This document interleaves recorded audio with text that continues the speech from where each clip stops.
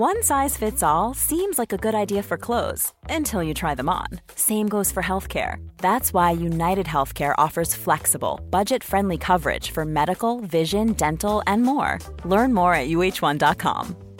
Burrow is a furniture company known for timeless design and thoughtful construction, and free shipping, and that extends to their outdoor collection.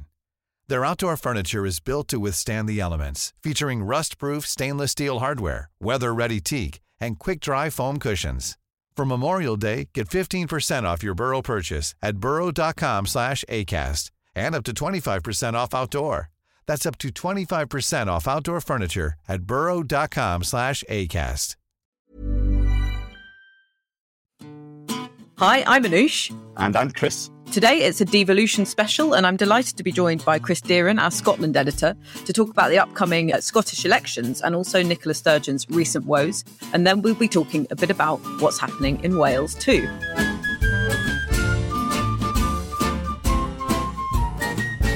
Now, it's a big week for Boris Johnson. He will be up before the Commons apologising for the fine he received for Partygate. Then we have PMQs. So we will be talking about all of that on Thursday once all of the pieces have fallen into place with our political editor, Andrew Mark.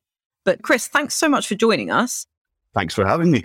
It's a perfect time to have you on, actually, and there's a lot to talk about. But the most obvious topic dominating the front pages of the Scottish papers today, we're recording on Tuesday morning, is the First Minister, Nicola Sturgeon's own sort of mini version of Partygate. She's had to apologise for not wearing a mask after she was filmed breaching the rules in a barbershop, and police officers have had to speak to her to remind her of the importance of wearing a mask. How damaging is this? I mean, it's not the first time it's happened, is it? She had to apologise for taking her mask off at a wake in December 2020, if I remember.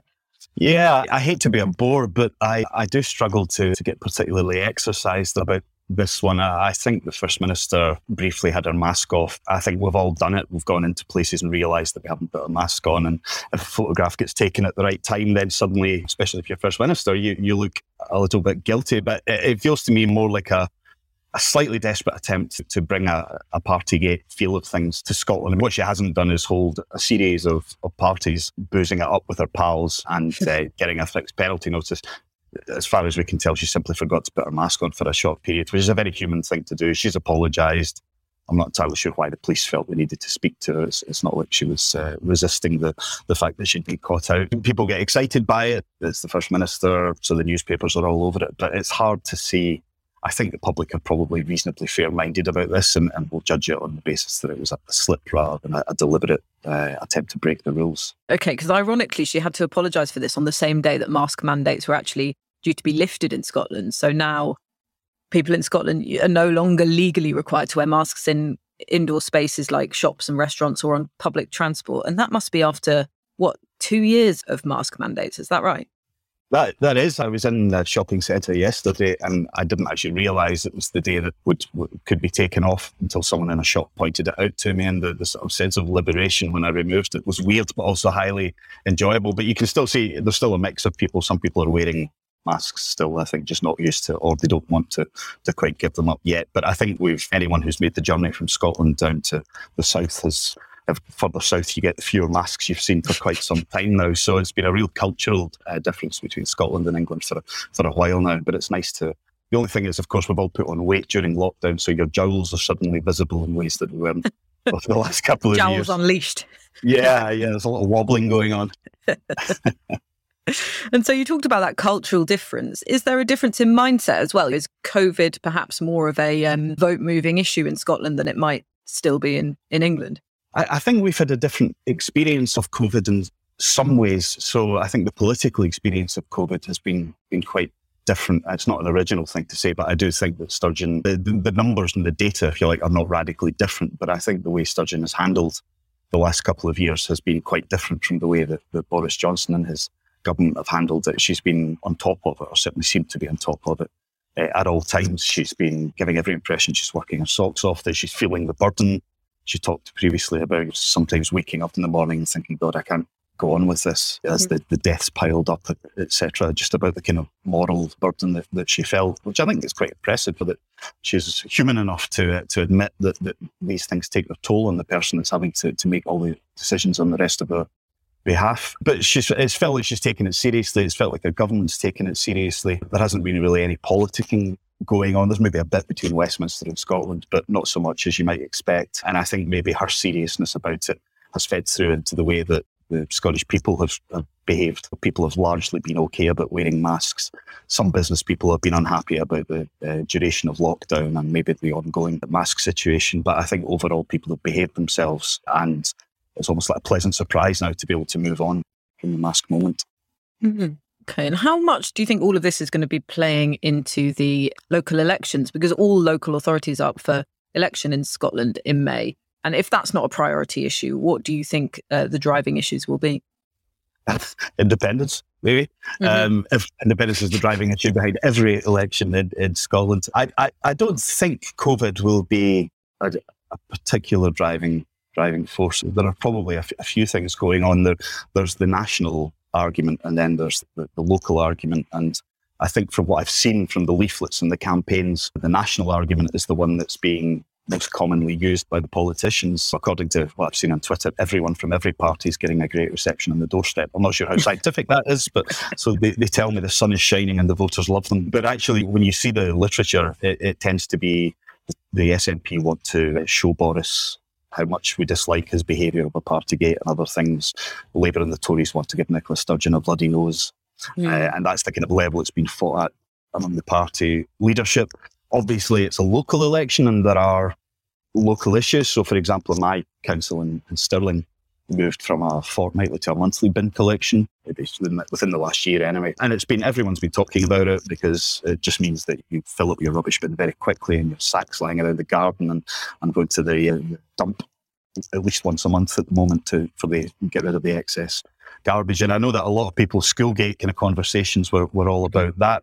So the question is, how does something like that feed into or usurp an issue like Boris Johnson and Partygate and Boris Johnson and Ukraine and these things, and where does the balance lie? And it is quite hard to tell. We haven't really had very many polls in Scotland, but there's only really one I could find. So we've got 32 local authorities up here. None of them are currently under one party overall control because the councils are elected under an STV system. So it tends to be either independents or minorities or weird coalitions that run our country. But interestingly, the poll that we did get earlier this month showed that the SNP were on 44% for the first vote preference, which is up from 32 in 2017. So it's quite a big lift, 12 percentage points.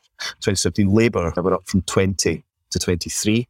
And the Conservatives were down from 25 to 18. So what that really does is it puts Labour above the Conservatives into second place, if it turns out that way. But obviously the SNP are still, those elite electoral athletes in the SNP are still miles ahead of the pack and showing no signs of slowing down despite everything. Speaking to people in Labour, their view is that it's really a fight for second place between them and the Tories. And I think there's a confidence that Labour will come out on top on the share of the vote and maybe on the number of councillors. The totemic local authority is Glasgow, which, as we know, for so long was the kind of heartland of Labour in Scotland, and for that reason, Labour in the UK at times. And the SNP have been the largest party there since 2017. And it's been quite a controversial period. There's been a lot of complaints about the state of Glasgow streets, the complaints about the city infrastructure. The council's had quite a few standoffs with the trade unions, quite a few strikes to deal with, and that kind of thing. So the question is, can Labour win back Glasgow? And is that the kind of fillip they need to begin a proper comeback in Scotland, and for the SNP to begin some kind of decline, none of which has happened over the last 15 years since the SNP first took power? I don't think Labour will beat the SNP in Glasgow. I expect the SNP to be the largest party still. And in fact, I've got a feeling they didn't stand candidates in all the available wards in 2017. So they might find if they do that this time, their vote will go up just as a matter of having more people to vote for. So I suspect Labour will make some inroads into the SNP majority. And then the question obviously is, what does this tell us about Anas Sarwar, the Scottish Labour leader? This is the first election he's fought while he's been leader. Really, the devolved election a couple of years ago, he'd only been in office for a matter of weeks. It was difficult to see his grip on Labour as having an impact one way or the other, but this time he's been there for a few years. So we know from the polls that the public seem to quite like him. They think that he's intelligent, they think he's charismatic, they like him. Will that feed through into how people vote in the local elections? And also what will it tell us about Keir Starmer and Labour's relatively better performance at Westminster? Is that starting to feed through into Scotland as well? So there's a whole bunch of things to watch for. Conservatives no longer have Ruth Davidson. They did in 2017. They did quite well in 2017. That was the local election just before the devolved election where they did very well and beat Labour into third place. But Douglas Ross, the Ruth Davidson's successor, hasn't really set the heather alight. So if they start to fall back, then that could be an indicator that Tory moment may be starting to fade in Scotland. So a whole bunch of cross-feeding and complicated threads that we need to follow. Thank you for laying out all of that so thoroughly. And it's interesting because we have a sort of pattern here of voters moving away from the Tories, but it hasn't always resulted in a sort of active choice to vote Labour as opposed to the Conservatives. How similar is the trend in Scotland? You know, Labour sort of potentially moving to become the second largest party. Is that because people are moving away from the Tories, but not necessarily towards Labour? Or is, you say Anas Sarwar is quite popular, is there a sort of active movement in favour of Labour? Yeah, the impact of the constitutional question has had to do with the sort of second and third place fight in Scotland. So if you're a unionist, and the Labour Party, certainly under the previous leader in Scotland, was wobbly on whether it was fully committed to the union, whether it was a bit more open-minded about its candidates or its supporters supporting independence. And Anas has been much more focused on being both a party of the union, but actually not really wanted to talk about the union, wanting to park the constitutional question and get on with discussing schools and hospitals and domestic policy and those kinds of areas. I think that bunch of voters, if you like, has tended to flit between the Tories and Labour up here because the Liberal Democrats have been flatlining for a long time. The Greens are, you know, if anything, more pro-independence than the SNP are, and obviously quite hard left as well. So they're not really picking up Tory voters, or for that matter, Labour voters who some of them have gone to the SNP over the years as they changed their constitutional preference. So I think largely those voters are up for grabs between the Conservatives and Labour, which is why it's interesting to watch if the Tories are falling back and Labour are starting to push ahead, and then try and figure out the impact of Keir Starmer on that, the impact of Anas Sarwar. And at any point, does it seem like the SNP are going to be pulled back down to join the rest of humanity from the sort of golden throne in the sun? It's intriguing. But as I say, I suspect at the end of the day, nothing much will change at the top. It will just be a question of whether Labour can kick the Tories to the curb. Okay, and that dent in the Tories' popularity, is that because of Partygate? It's interesting that Douglas Ross felt like he ought to come out and call for Boris Johnson to resign back. So I think it was back in February or when all of those revelations were coming out and the nation was at its angriest, but he isn't renewing that call now. Does that make him look weaker, or would his supporters think that was a sensible position to take? Yeah, I suspect there's a mix of views on that. There'll be people who agree with him that in the middle of the Ukraine crisis, it's not a good time to get rid of the Prime Minister, but then there'll be others who will wonder why he's flip-flopped. We've all read these pieces about Britain changing its Prime Minister at various times, more critical than the one we're in at the moment. And I think Douglas Ross has probably damaged his reputation for decisiveness. There was a real sort of sense of courage about him coming out and bringing the rest of his Holyrood parliamentary party with him when he came out and said Boris needs to go over Partygate. So to then drop and change your mind on that, I don't think has particularly helped him. I think probably, though, to be fair, the damage to the Conservatives has been done at Westminster. The people up here are as aware of what's going on as people in England and are as unimpressed. So it'll be interesting to see, for example, how the immigration stuff plays. Scotland has quite a bit of a different view on immigration. It's a bit more open-minded about immigration. So some Priti Patel, that sort of situation doesn't particularly impress people up here. So I think the slightly odd position that they've found themselves in now with Rwanda, etc., might impact on some people's decision about how they're going to vote. And then Partygate as well. So I suspect the greater burden on the Tories is Boris's behaviour and his government's behaviour rather than Douglas Ross. But what Douglas Ross hasn't done is what Ruth Davidson did, which was to, almost stand up as an independent Scottish Tory and say what she thought and to make it clear that she was running the Scottish party and it wasn't just a wing of the UK party. Douglas, having started quite well, I think has lost his way a little bit on that side of things. Yeah. Yeah, and just lastly, Chris, you've written about this on the New Statesman website, and I think all our listeners should have a read. But how has the war in Ukraine impacted the SNP's hopes of reviving the Scottish independence referendum? Yeah, I one of the most interesting things for me now is the split within the Yes campaign, which is obviously not just the SNP. There are all sorts of organisations and movements that are pushing for independence. And it's quite easy to find out articles being written by people who in 2014 were part of the Yes campaign, who have lost faith with Sturgeon and the SNP as being a party that actually will deliver a second referendum, or indeed want to deliver a second referendum, which I don't think is fair. But, the longer that Sturgeon keeps talking about definitely having a referendum by the end of 2023, which everybody knows isn't going to happen. They're not ready. If you look at how they were 2014, this far out from when the referendum was being held in 2014 to when it would be held by the end of 2023, there've been none of the building blocks in place that they had then. The campaign isn't ready, the arguments aren't ready, the infrastructure isn't ready. And also Westminster isn't going to get yes to having a referendum, and Scottish people don't want a referendum. So there really is no possibility of that happening. They might start to push for one before the next Holyrood election, which will be in 2026, I think. So there might be more of a realistic approach to thinking maybe we can go for later rather than sooner. But you get the feeling that although the SNP are still doing incredibly well in the polls, they're not under any threat from the opposition parties as of yet. That core of support for independence is feeling slightly abandoned and maybe not treated like grown-ups, the sense of, can you just be honest with us and tell us what the truth of it is, instead of spinning these stories about it by the end of 2023 and we'll certainly be independent by the end of this decade. It just doesn't feel like that in Scotland at the moment. I think that's where Labour see their opportunity to. People are getting a bit bored of the conversation, so they're trying to nip in and have that conversation about education and health and the economy were very definite failures by the SNP government, that if you can focus voters' views on that, you could see maybe starting to make up some ground. But and certainly the Ukraine war. Again, my view, and I haven't seen polling on this, but my view is that when we are in crisis situations, independence becomes less likely. There'll be those who disagree with that, but I just think that the risks of independence, whether you're in favour or not, it's not really about that. There will be obvious economic consequences to that to deal with, and very hard decisions to be taken.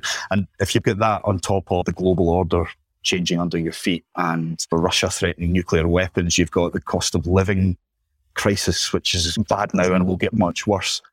I don't think anyone sensible would think that would be a good time to ask Scottish people if they want to risk it even further and break away from the rest of the UK. So it just feels like, as well as the fact that Scotland hasn't really wanted a referendum since the last Holyrood election, the majority of Scots don't, it just feels like the timing would be all wrong as well. I may be wrong, but my instinct is that people are less likely to take a giant risk with that when they're in the middle of about 3 or 4 other giant risks at the present time. Thank you so much for coming on, Chris. That was really fascinating stuff, and I'm sure we'll have you on again soon, perhaps to unpick the results of those elections. So I'll leave you now to feel the wind on your jowls. Thank you very much.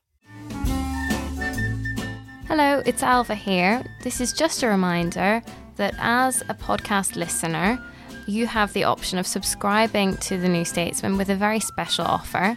At the moment, you can subscribe from £1 a week. That's 12 weeks for £12. If you go to www.newstatesman.com/podcast offer. From The New Statesman comes a new podcast, Audio Long Reads. The best of our reported features and essays read aloud. Songs are like tattoos, Mitchell said on Blue. Having one written about you is immortality and fiction rolled into one. Featuring writing from our authors, including Kate Mossman on Joni Mitchell's former muse and lover, Jeremy Cliff on his journey through France before this year's presidential election, and Sophie McBain on the refugee crisis. "Don't die," he kept shouting. He didn't answer when Mardware screamed back, "Who is dying?" Ease into the weekend with our audio long reads, published every Saturday morning. Just search Audio Long Reads wherever you get your podcasts.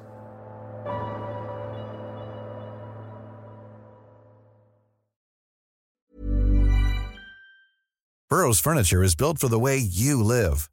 From ensuring easy assembly and disassembly to honoring highly requested new colors for their award-winning seating, they always have their customers in mind. Their modular seating is made out of durable materials to last and grow with you.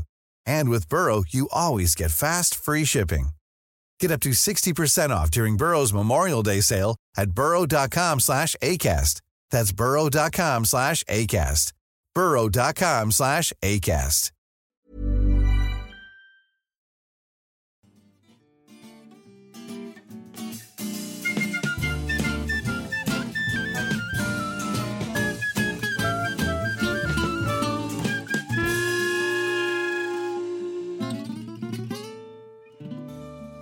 So for part 2 of this podcast, we're going to look at the Welsh local elections. All 22 local authorities in Wales are up for election, and the last elections here were held in 2017. So obviously a lot has changed since then. To discuss this with me, I've got Freddie Hayward, our political reporter. Hi, Freddie. Thanks so much for joining us. Not at all. Thanks for having me. So I think the first place that would be the best place to look would be at the polling. So can you give us a bit of an overview of what the polls look like in Wales?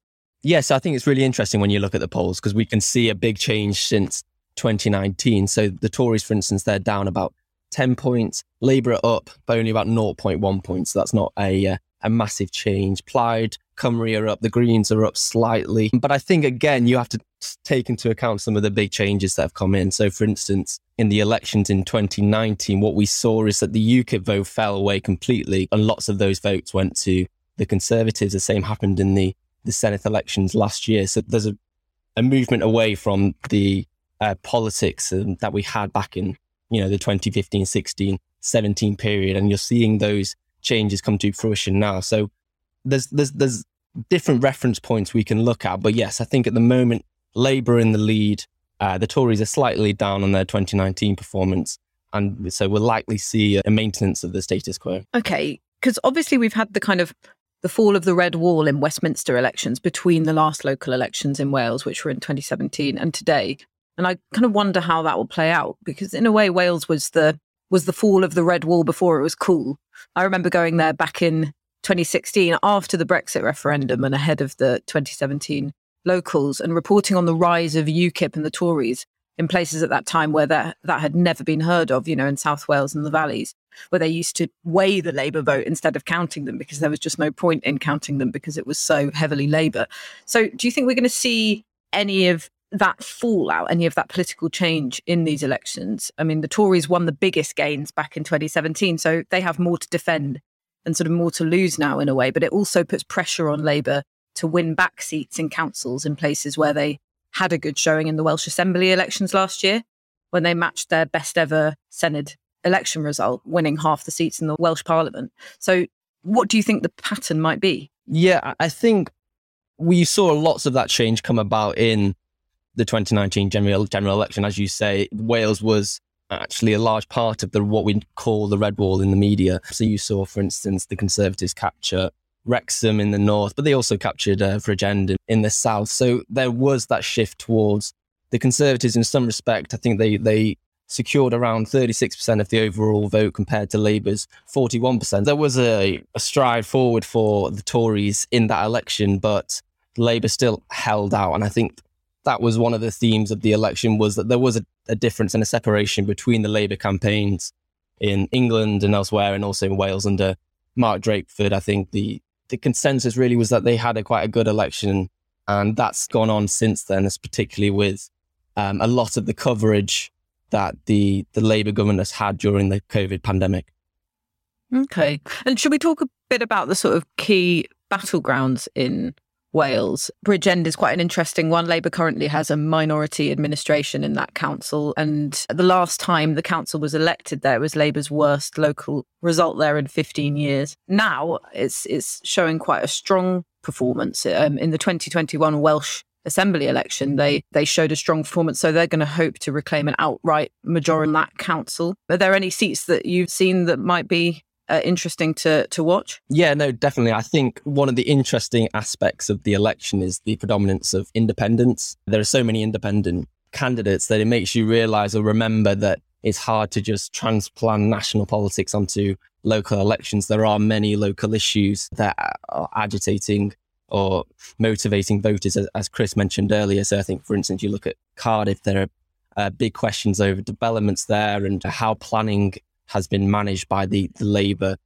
council. So that's another aspect too. And I think often, with local elections, people can overestimate their relationship to national politics. And I think that's particularly relevant when we're looking at devolution, because obviously there's the devolved administrations there, which add another layer of distance between the elections and the national politics. So yes, if for instance, I think Cardiff's a good example of where those local issues are going to come to the fore, and you'll see a really important battle that will relate to the issues that people find really important, whether that's planning or bin collection or other things.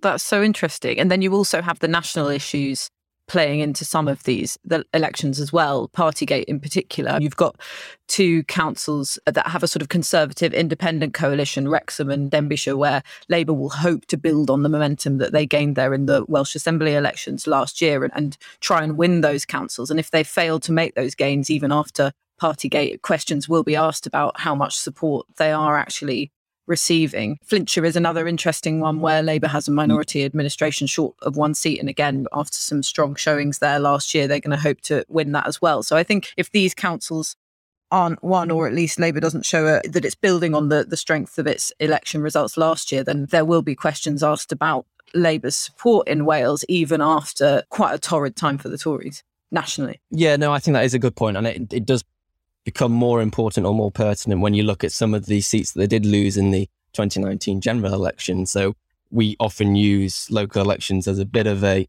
heuristic to predict results or to look at where people's votes are at the moment. I mean, one of the problems with Partygate thus far is that we've not had a major electoral test for the government to see how the scandal is affecting voters. So this, you're right, this is an opportunity. But the one thing I would say is that there is quite a big difference between responsibility, where responsibility lies in the party. The Welsh Labour Party is quite set up and it's quite independent of the national party. So lots of that accountability, let's say, would lie with Mark Drake rather than the national political team. And we've spoken about this before on the podcast, I think, in the past, that COVID did expose to voters how important devolved areas of policy were. Health in particular is the obvious one. And perhaps that was one of the driving forces behind Labour's strong Welsh Parliament election results last year. So it'll be interesting to see whether any of that enthusiasm has melted away or whether it can be solidified. Yeah, definitely. There was one moment or one press conference where Mark Drakeford described himself as the Prime Minister of Wales. So definitely a sense that they are representing their country. I think you've seen the same with Sturgeon in Scotland, where they become, because health policy is largely devolved, they become the spokesperson for government policy, and they also decide COVID restrictions. Again, as we've seen in Scotland and Wales, they've gone slightly slower in moving away from restrictions. So I definitely think that's been a factor in refocusing people's perspectives and how they see devolved administrations, and COVID definitely deepened that. Great. Okay, we'll keep an eye on those seats. Thanks so much for talking us through them, Freddie. And we'll also hear from Alva, who is currently reporting in Belfast, in the next podcast, so that we make sure that we cover the Northern Ireland Assembly elections too. So that will be a run-on from this devolution special. Thanks so much for listening.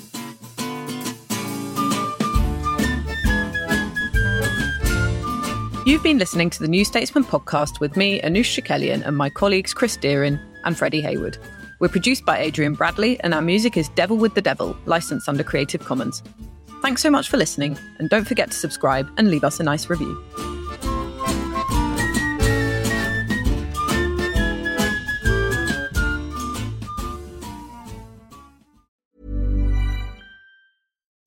When you make decisions for your company, you look for the no-brainers. If you have a lot of mailing to do, Stamps.com is the ultimate no-brainer. Use the Stamps.com mobile app to mail everything you need to keep your business running with up to 89% off USPS and UPS. Make the same no-brainer decision as over 1 million other businesses with Stamps.com. Use code PROGRAM for a special offer. That's Stamps.com, code PROGRAM. Trust in politics is broken, so can we get UK politics working again? That was the last time we were happy. 2012. I'm Beth Rigby, Sky's political editor. Join me every week with Labour's Jess Phillips and Conservative peer Ruth Davidson for some electoral dysfunction. This idea of nuance is completely left politics. Yeah. Together we'll focus on the policies that could deliver political satisfaction. Follow Electoral Dysfunction wherever you get your podcasts.